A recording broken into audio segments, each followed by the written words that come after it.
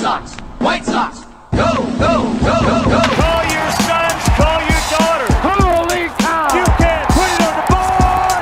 Yeah! It's a perfect game. Konecko, grand slam. A White Sox winner and a world championship. Jimenez, he's your hero tonight. Thanks, Cubs. The dynamic duo of Herb Lawrence and Chris Tannehill. Those two are like a tag team, you know? Come with me to the south side of Chicago. Hi, this is Jim Thome, and the best White Sox talk is on Locked On Sox podcast with Tanny and Herb. Hello and welcome to this edition of Locked On White Sox. I am your host, Chris Tannehill. My co-host, Herb Lawrence, will be with me in just a second. It is episode number 355. Can you believe it? It's our Lunch with Locked On White Sox series as we're kind of spreading things out here in the offseason. My ideal vision for you listening to this episode today is hopefully you're at work and you go for a little lunch break. Maybe you take a walk around your office, go find something to eat, and you listen to us. Maybe you're working at home. You throw us on while you're making believe like you're doing some work, fooling everyone on your Zoom call, but you're actually listening to Locked On White Sox, and we thank you so much for doing so. We've got another special mailbag edition for you today.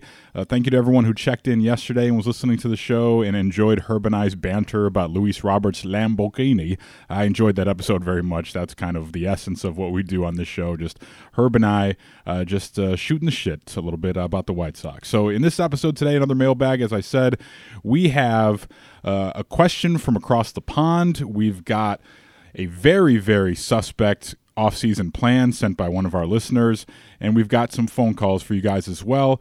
That's all coming up next here on Locked On White Sox. Locked On White Sox is brought to you by BetOnline. They're back and better than ever. A new web interface for the start of basketball season and more props, odds, and lines than ever before. BetOnline remains your number one spot for all the basketball and football action this season.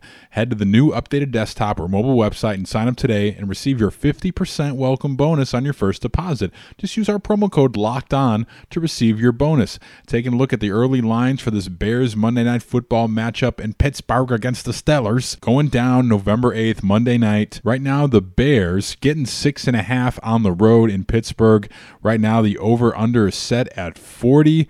So if you're taking an early look at those lines, you've got a great opportunity to move on it now at our friends at BetOnline. From basketball, football, baseball, postseason, NHL, boxing, and UFC, right to your favorite Vegas casino games, don't wait to take advantage of all the amazing offers available for the 2021 season. BetOnline is the fastest and easiest way to bet all your favorite sports. BetOnline, where the game starts.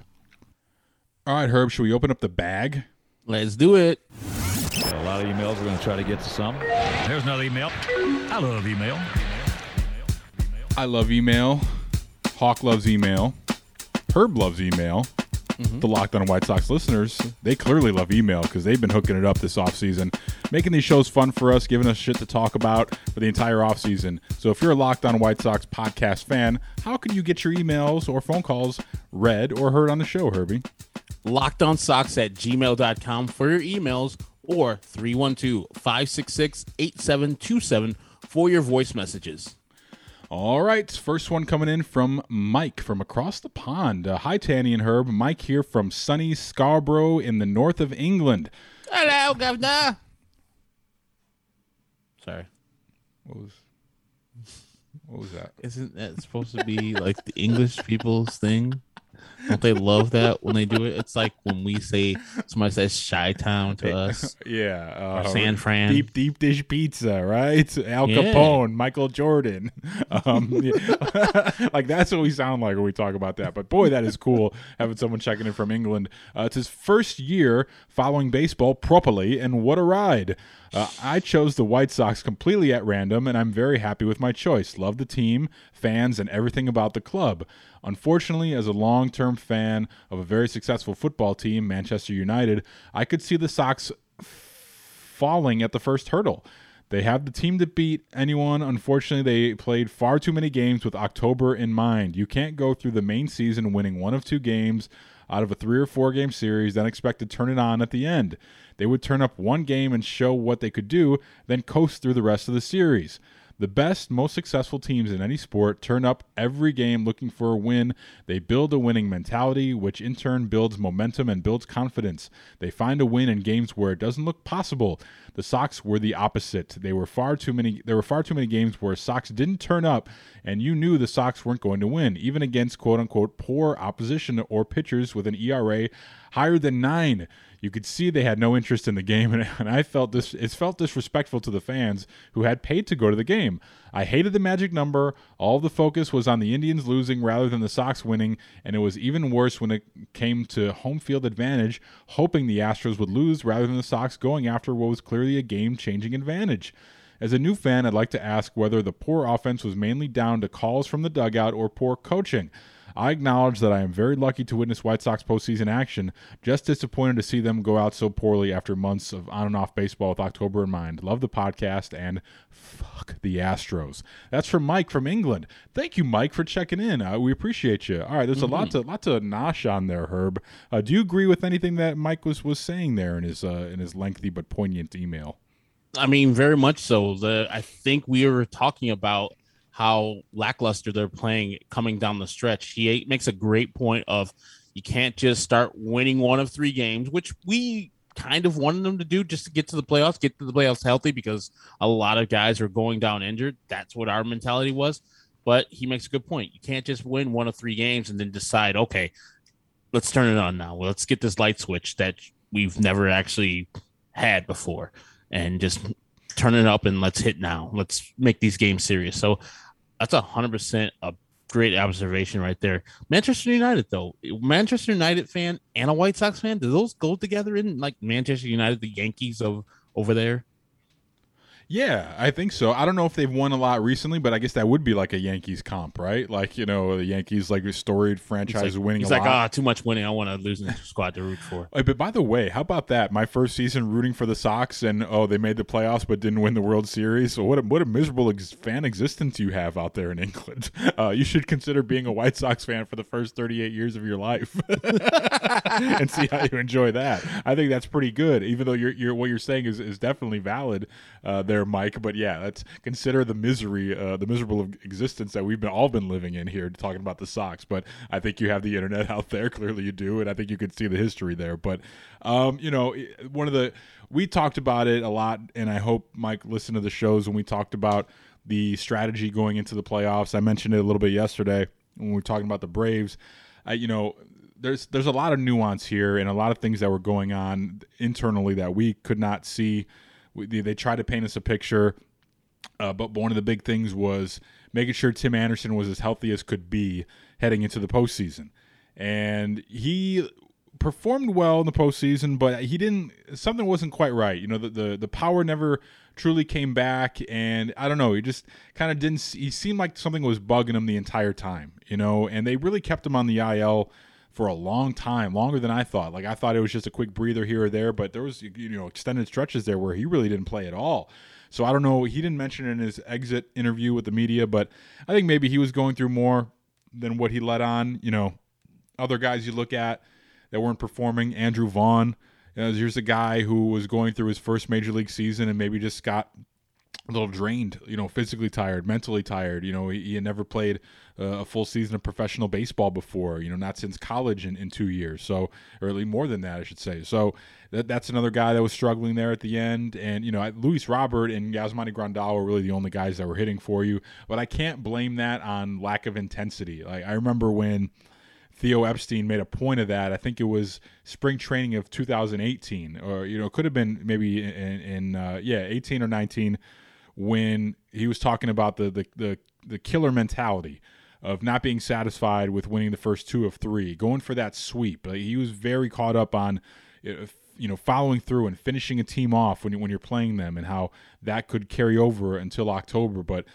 for the case of 2021 White Sox, I just don't know if all things were equal there. They had a lot of guys that were banged up, coming off injuries. Eloy, one of the guys who we're really hoping would turn it around in the postseason, just never really got going, never got hot like I thought he would. So, that's another guy coming off the injury. So there's a lot of moving parts here. And, I wish I could chalk it up to Tony and the front office and lack of intensity, but I just don't see it. I think they all gained a valuable experience in the postseason, and hopefully they can use that going forward. But I can't look at any guy really in this lineup and be like, man, this guy didn't bring it every day. Maybe as a whole on the collective, maybe. But ultimately what failed them in the postseason was their starting pitching not going deep enough in the games, and the bullpen walking people here and there, and the offense was good at times, but then at times really fell silent. But that's just symptomatic to baseball, I think. But I can't really be upset at any of these guys down the stretch here. Mike, maybe he's not been a baseball fan his whole life, but gripping the bat tighter in baseball and trying harder doesn't always help you win. And I think maybe they'll learn a good balance. Maybe they will find that they should have taken their intensity up a notch, but not too much, if that makes any sense. So, I have no fault with what the White Sox did and their thought process going into the postseason, because what do you have here? If you have a home field advantage, but Tim Anderson is a non-factor because he re-aggravates an injury, you know what I mean? Like that's what we're looking at here. So I think I wouldn't matter then. Yeah, I think that was their risk calculus there, and I think they took all the information that they had at their fingertips and they tried to make the best decision. So normally I don't always cape for management and Coach Tony, but I think they did what they felt was best. I would like to hear Rick Hahn react to that and say if he would have done anything differently, and I think he would answer the same. I think they had a clear plan in place, and they followed through, and they just missed the home field advantage by one game, and it turned out who knows, the Sox only won one of their 2 home games, so. Such is life. That's how it goes. So maybe home field advantage wouldn't have done him any good anyway, but I still appreciate the thoughts there from Mike in England. That was a good email, wasn't it, from a guy who hadn't been watching baseball his whole life? That was pretty good stuff.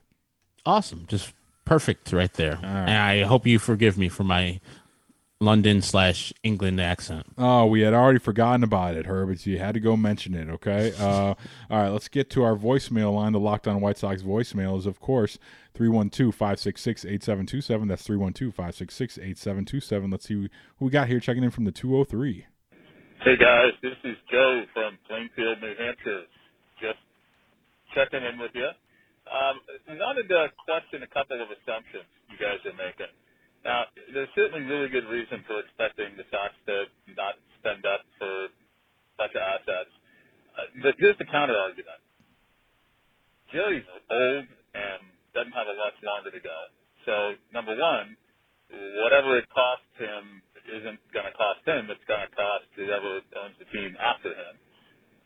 Number two, he definitely wants to go out with another World Series champion. And number three, it's going to cost significant bucks to hold on to Giolito, to hold on to TA, to get the second baseman / right fielder / catcher that we need. So I'm just thinking that Jerry may put the crowbar in his wallet and pry out a few dollars for the superstars we need to put ourselves in a much better position to win the series. So just sharing that with you guys. Love to hear what you have to say. Well, thank you, Joe, in Plainfield, New Hampshire, and I hope your robot overlords are treating you kindly here. Send us another email if you need help. I thought it was like war games. Want to play a game? Is this a game? Or is it real? What's that difference? So if you couldn't make out what Joe was saying, and sometimes I don't always screen these beforehand, so my apologies for the audio quality there on Joe's phone. But Joe's logic was maybe Jerry Reinsdorf, knowing that he's not going to own the team, maybe 5 years from now-ish, is going to be protective of the investments that he makes in terms of long-term contracts. That's certainly food for thought there. There's two ways you could look at that, right? A guy who's keeping the payroll low but the value of his franchise high. But I would argue that having assets that make your team more attractive would make your team more valuable in the big picture when you look at marketing dollars and TV ad revenue and stuff like that. I don't know how you feel about that, but I did have a brief scare when just thinking of the concept that Jerry Reinsdorf would be willing to not spend even more going into this season. That's not a thought that really crossed my mind. We know that they're not going to break the bank on anyone, but that I just shuddered a little bit thinking about them not spending at all this season and selling us all of our answers are in house. That's not going to cut it for me, Herb. What do you think about whatever you could hear from Joe in Plainfield, New Hampshire, where apparently robots control everything, including your mind, soul, and body? What do you think about what Joe was saying there? The premise of Jerry Reinsdorf being a little cautious with the money, as the outlook of who's going to be owning the team here is kind of up in the air. I think that I'm going to say it, but then we got last October, we're like, oh, there's no way they're going to hire somebody bad. And then, it happened. There's no way that this is going to happen. And then Jerry just took over. So let's say this. If Rick gets his chance, he will not sit on his hands. I think Rick sees the same things that you and I, as White Sox fans, and all of us who are listening out there, see. There's problems with the White Sox roster. And if it means going to throw money at it, so be it. Or a painful trade, I think most White Sox fans are saying, okay, I want to win a championship. I don't care about multiple championships. I care about one. Going to the playoffs and getting dismissed in the first round is old hat right now. We need something different. So we can't just continue throwing out the same guys out there and expecting a different result. It's not the definition of insanity. Shut up, people out there. So I think if he's allowed to do his job, Rick Hahn will do his job to whatever standards he wants. I don't agree with all his moves, the Adam Eaton move, but I think overall Rick is a by far better negotiator, better talent acquirer than I give him credit for, or anybody gives him credit for. So yeah, I think if he gets his druthers, he'll get the job done this offseason. So no, I have no thinking of maybe that 1% in the back of my mind where Jerry just like, fuck all you guys, bringing that same shit back. Sorry, Tegna. Wow. Did the robot overlords, did they take control of you? Are you throwing kudos to Rick Hahn here? What's going on the show? I'm now a Hahn bot. Oh, that's right. The Hahn bots are out. Yes. So that answers my question that I was going to ask you. If you had faith in Rick Hahn making an uncomfortable trade, a trade that makes White Sox fans, go, oh, I don't know how I feel about that. The faith in, with you're informed with how the Kimbrel trade went down.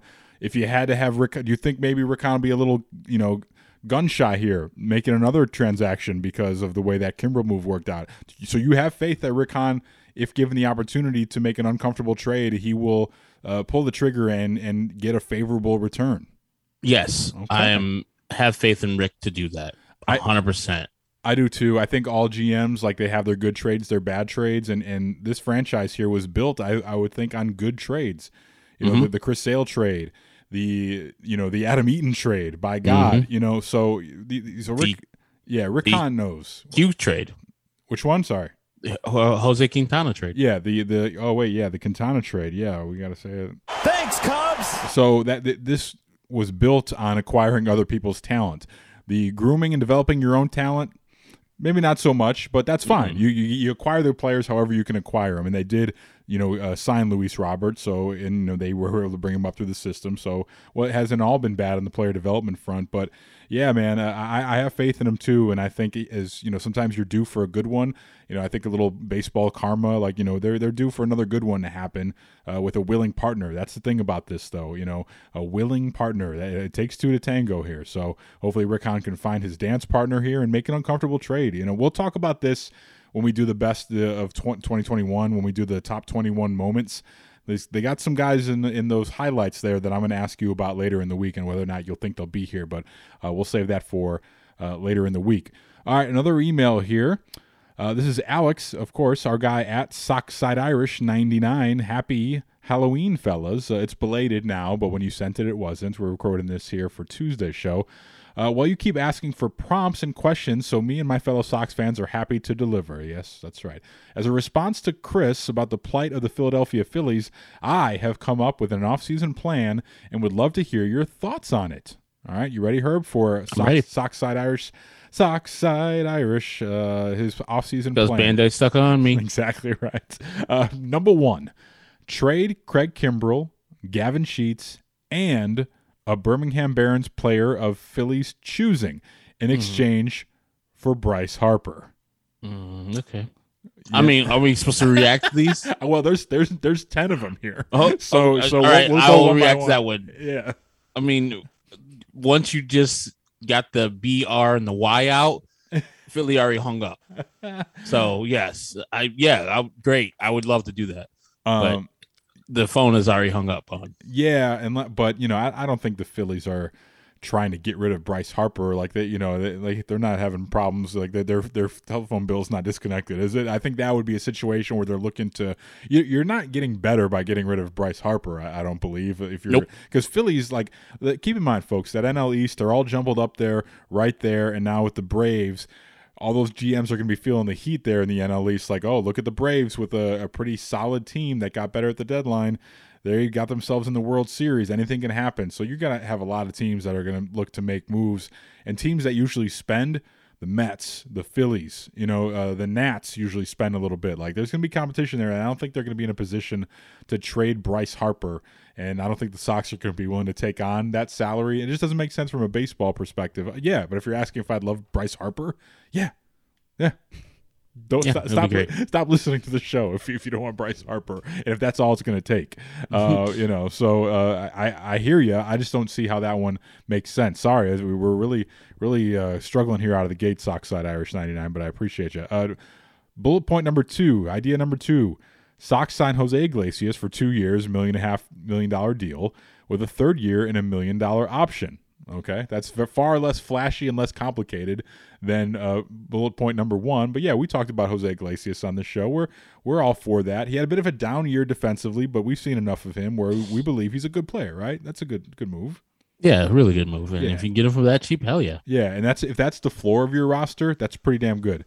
Number 3, sign Clayton Kershaw. I mean, that is a typical White Sox signing a guy that's past his prime. Still good. I'm not saying Clayton, you can throw him out right now, but it's kind of like when we signed Dallas Keuchel. Not to that level, but a guy that had some former glory and coming to the White Sox for a cheaper than he should be. So I don't necessarily want Clayton Kershaw. And I think we've already discussed our starting rotation, unless we're getting a top of the rotation guy, which I don't think Clayton Kershaw is at this time in his career. I don't want any new additions because the new ones we're going to already put in there are already, kind of young, and we need to get them established as the 4th and 5th starters if we're going to go with Michael Kopech and Garrett Crochet, or if we're going to go with Raylo and Michael Kopech, wherever we're going to go.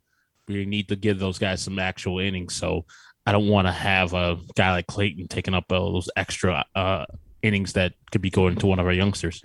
Yeah, Clayton Kershaw in 2021 had an ERA of 3.55. He was a 2.5 win player. He's going to be 34 on opening day next season. And boy, if you Sox fans were irritated by certain players and their postseason track record, wait till you get a little Clayton Kershaw. And I don't believe in those narratives or whatever, but imagine signing Clayton Kershaw and him starting a game of the postseason for you and then just stinking.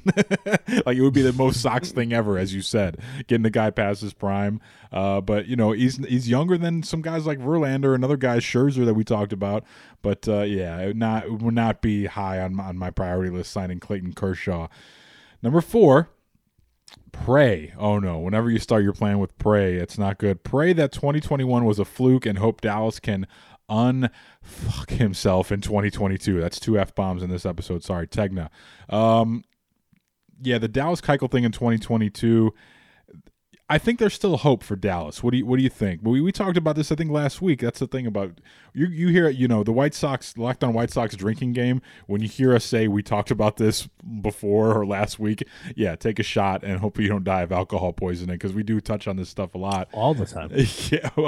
I've got hope for Dallas Keuchel in 2022. Not that he can become the guy that we saw in 2020, but maybe not be as bad as the guy in 2021. What do you think about Dallas's outlook here in 2022? When I was just talking about with Keuchel, with Michael Kopech, and Garrett Crochet. Those guys, as we saw with Carlos Rodon and other pitchers, will get tired at the end of the year. So my thing is to have Keuchel on the team still if you don't find a trade partner.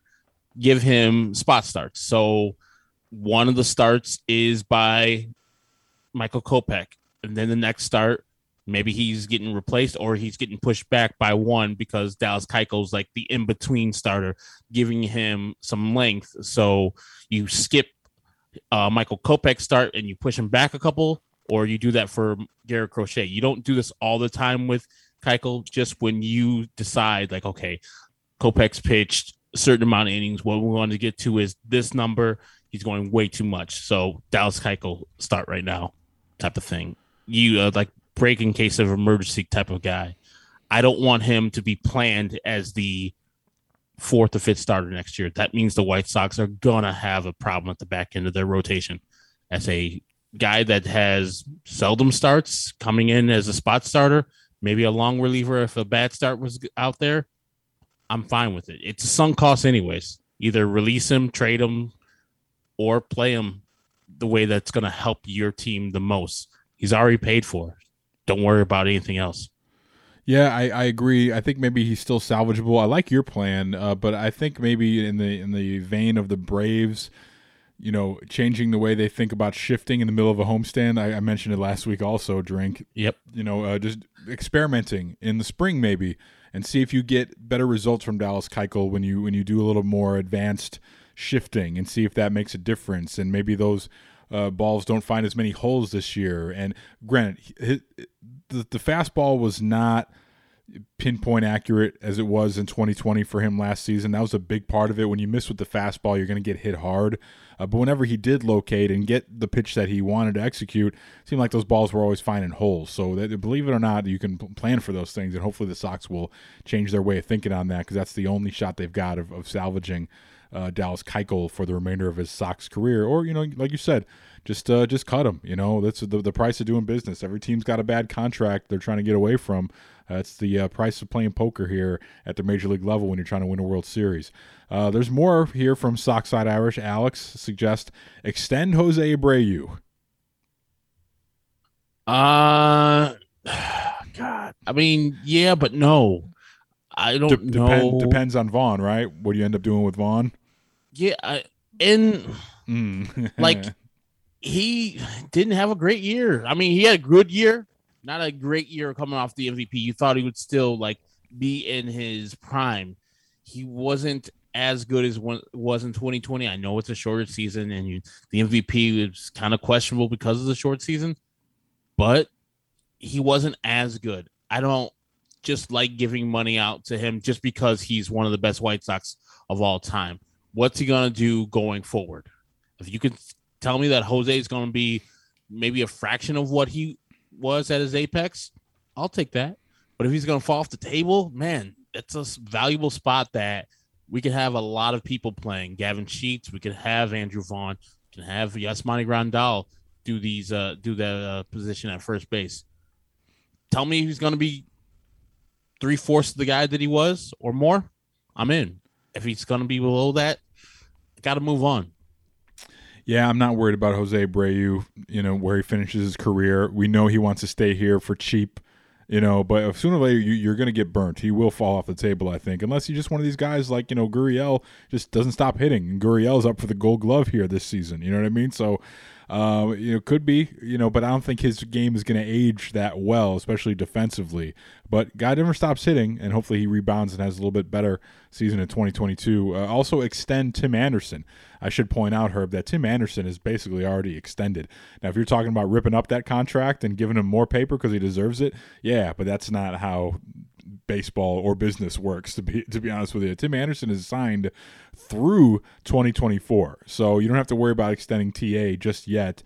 He's going to get a bit of a bump next season. He's going to make $9.5 million, and then in 2023 he's going to make $12.5 million. In 2024 he's going to make $14 million, and then he's a free agent in 2025. So I think that is already taken care of.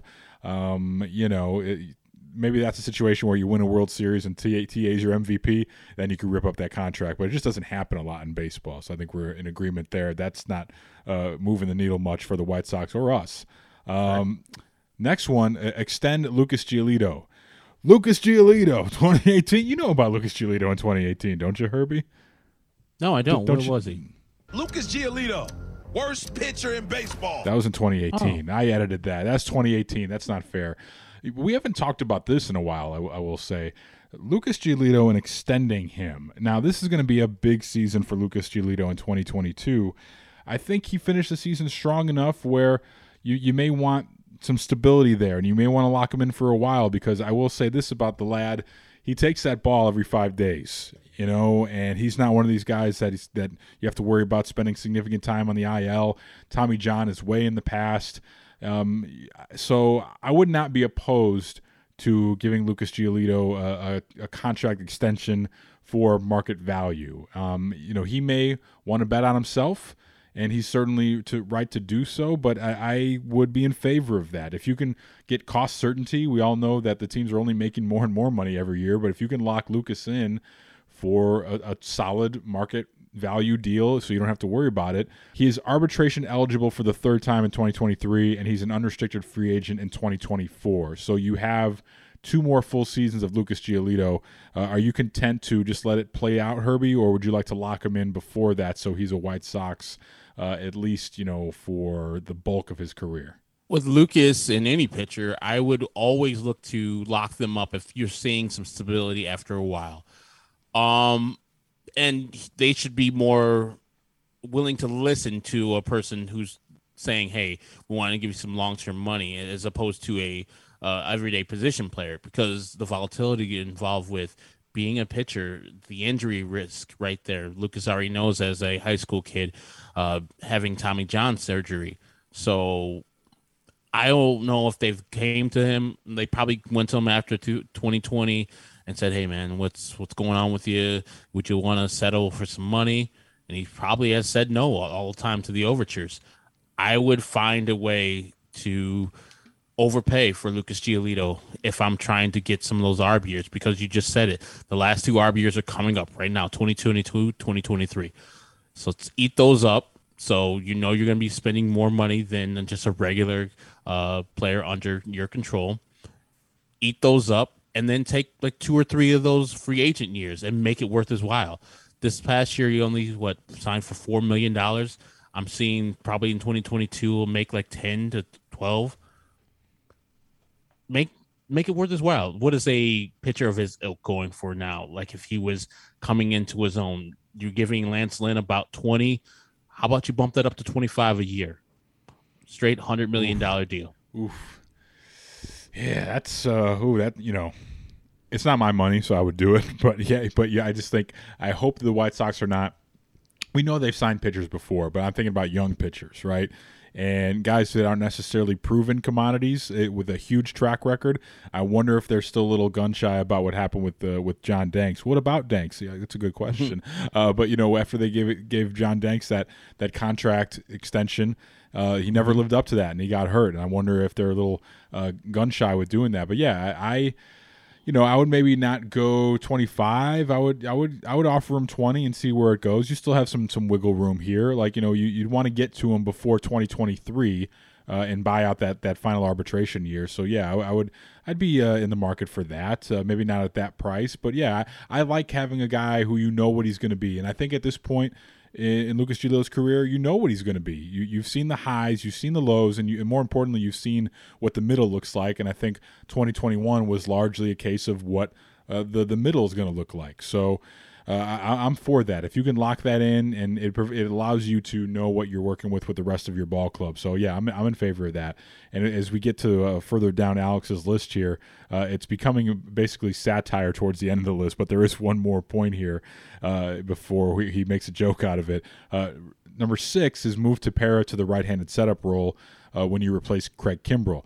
Now, you'd have to sign Ryan Tepera. He's not under team control any longer, but you know me, I love my guy. Tempura. I would love to see him back. That guy was the balls out there, and he talked shit against the Astros, and he went out there and backed it up. I need guys like that at the back of my bullpen, but I don't know if they're going to be in the market to pay bullpen guys, especially guys that you've already had in your house, right? So I don't know how that's going to shake out, but I think we're both in agreement. We'd love to see Ryan Tepera back. Oh yeah, 100%. He was only making $800,000 after he got non-tendered by the Cubs. They re-signed him and had an awesome year. Go and get paid, brother. If it's not from the White Sox, yeah, man, so be it. Go and get paid. And then 7 to 10 is just kind of satire. To fill Tepera's former role, how about Jimmy Cordero? Rolled up sleeve revenge tour. Number 8, wake up from the obvious Goose Island caused dream you just had. Number 9, watch Jerry force Han at gunpoint to re-sign Daniel Palka. And number 10, cry. I would love to hear your thoughts on 1 to 7. Hope you guys had a great day. All right, so because as I'm reading this here, I thought maybe that this was all one big joke because some of these moves were so far off base than what we would do. But apparently it was just the final 3 or 4 bullet points were a joke. But yeah, Alex, we appreciate you checking in. We love Alex. Checked in before, one of our great contributors, but I'm glad he's not running our front office. Herb, what do you think? Yeah, I mean, I love him. He tries to get White Sox favorable deals. That's good. Well, yeah. I mean, he's like, hey, take this garbage. Can we get that goodness? I'd like where your head's at, Alex. Go ahead. We'll take some more of your phone calls next after a quick timeout on Locked On White Sox. All right, one more phone call before we get up out of here from the 623. Hey, Chris and Herb. Calling about tonight's game. What's your name? Mark from Litchfield Park? Astros and Braves. Pulling for the Braves because I've had enough of the smarmy Houston Astros and their pseudo redemption story, I guess. Yep. I don't know what this is, but I'm hoping they lose. I'm sick of them. No contrition from them, no remorse, and the whole team is full of rats. The whole fucking team, nothing but rats. Rats, all of them. Yeah, no one ever talks about them snitching out everybody. So I hope they lose, and I hope they lose badly. Thanks, guys. Thank you, Mark from Litchfield Park. Much appreciated. I got bad news. We're giving, that's right, folks. We're about to give a score update from a game that occurred Sunday, and you're listening to this on Tuesday. But as no duh, you dicks.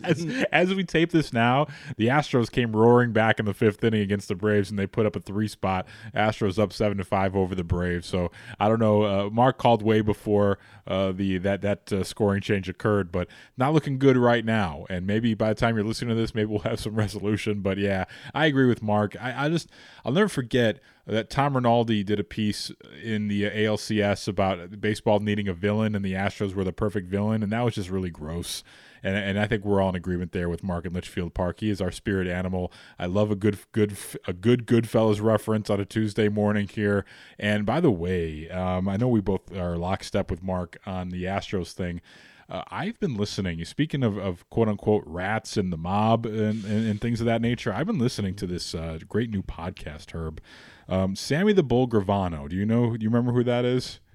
Yeah, he's a mob guy. Yeah, he's the one of the enforcers. He was the consigliere of the Gambino crime family under John Gotti in the John Gotti days, and he testified against John Gotti and put John Gotti behind bars.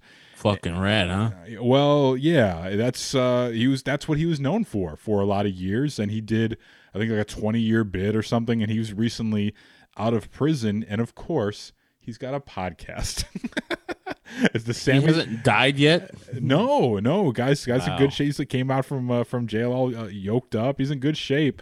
It's the Sammy the Bull Gravano podcast. It's called Our Thing, and it's really well produced. Like the first couple episodes are really well produced, just from a sonic standpoint.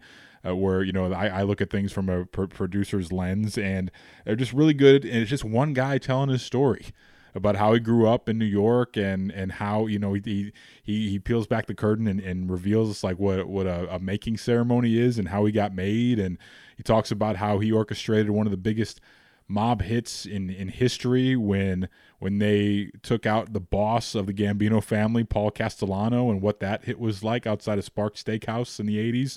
He's telling all these stories about all of it, and I went through 2 seasons of it in short order. Our guy Jason Goff told me about it, so it's just great. I put it on like when I'm about to go to sleep. I put it on when I'm going for a walk. Listen to it in the car when I need to decompress from sports radio.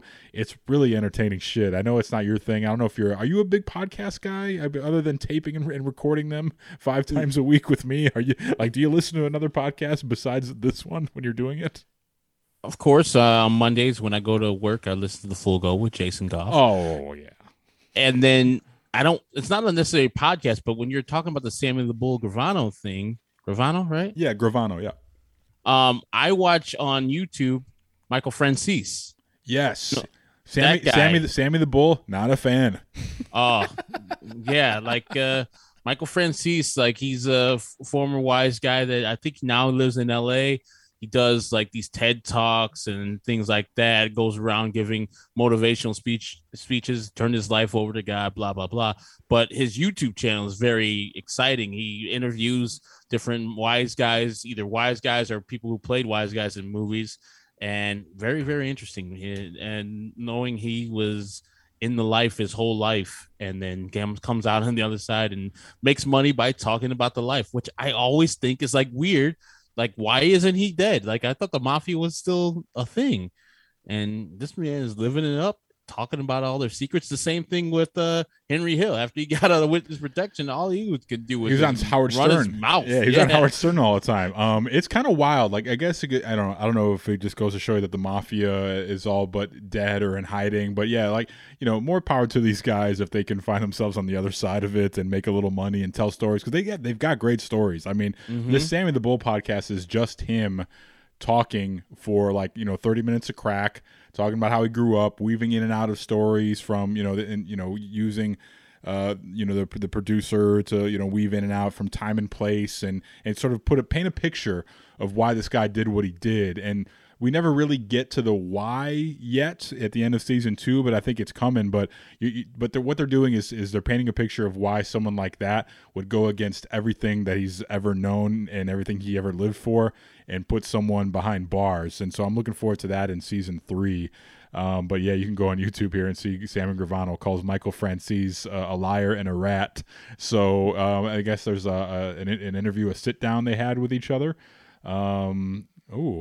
Mafia. Yeah, okay, I might have to watch this. On Francis's channel. Yeah. He has a lot of sit downs. They have a sit down. So I really enjoy it. So that's we've really gone off the rails here. But it was Mark and Litchfield Park's phone call got me thinking about that. That's what I've been enjoying this offseason. It's just captivating stuff. He's a great storyteller, and he remembers this shit so vividly, talking about specific hits or some funny anecdotes or how he grew up and his values and shit like that. It's really good stuff, so I recommend it. Again, it's Sammy the Bull Gravano. Our Thing is the name of the podcast. So if you're looking for something fun, it was real fun talking about mob hits, but I'm fascinated by that stuff. So that's what I've been listening to. So boy, we really went off on a tangent there, but that's it. That's what the Mafia does for us. Yeah, that's the beauty of the off season here. We talked about Lou Bob's car yesterday. Now we talk a little mob stuff here. So that's all I got today, Herbie. That is Chris Tannehill. You can follow him on Twitter at Chris Tannehill. Me, Herb Lawrence, is at Acknerwall23. That is ECNERWAL23. That is Lawrence spelled backwards. And our show is at Locked On Sox on Twitter and Instagram. And thank you for making Locked On Sox your first listen every day. Locked On Sox is free and available as you are listening currently on a podcast. On one of the pages on the podcast, it's available on all of them, including YouTube at Locked On Sox. 312-566-8727 for voice messages, lockedonsox@gmail.com for your emails. So for Chris, I'm Herb. Thanks for listening to Locked On Sox.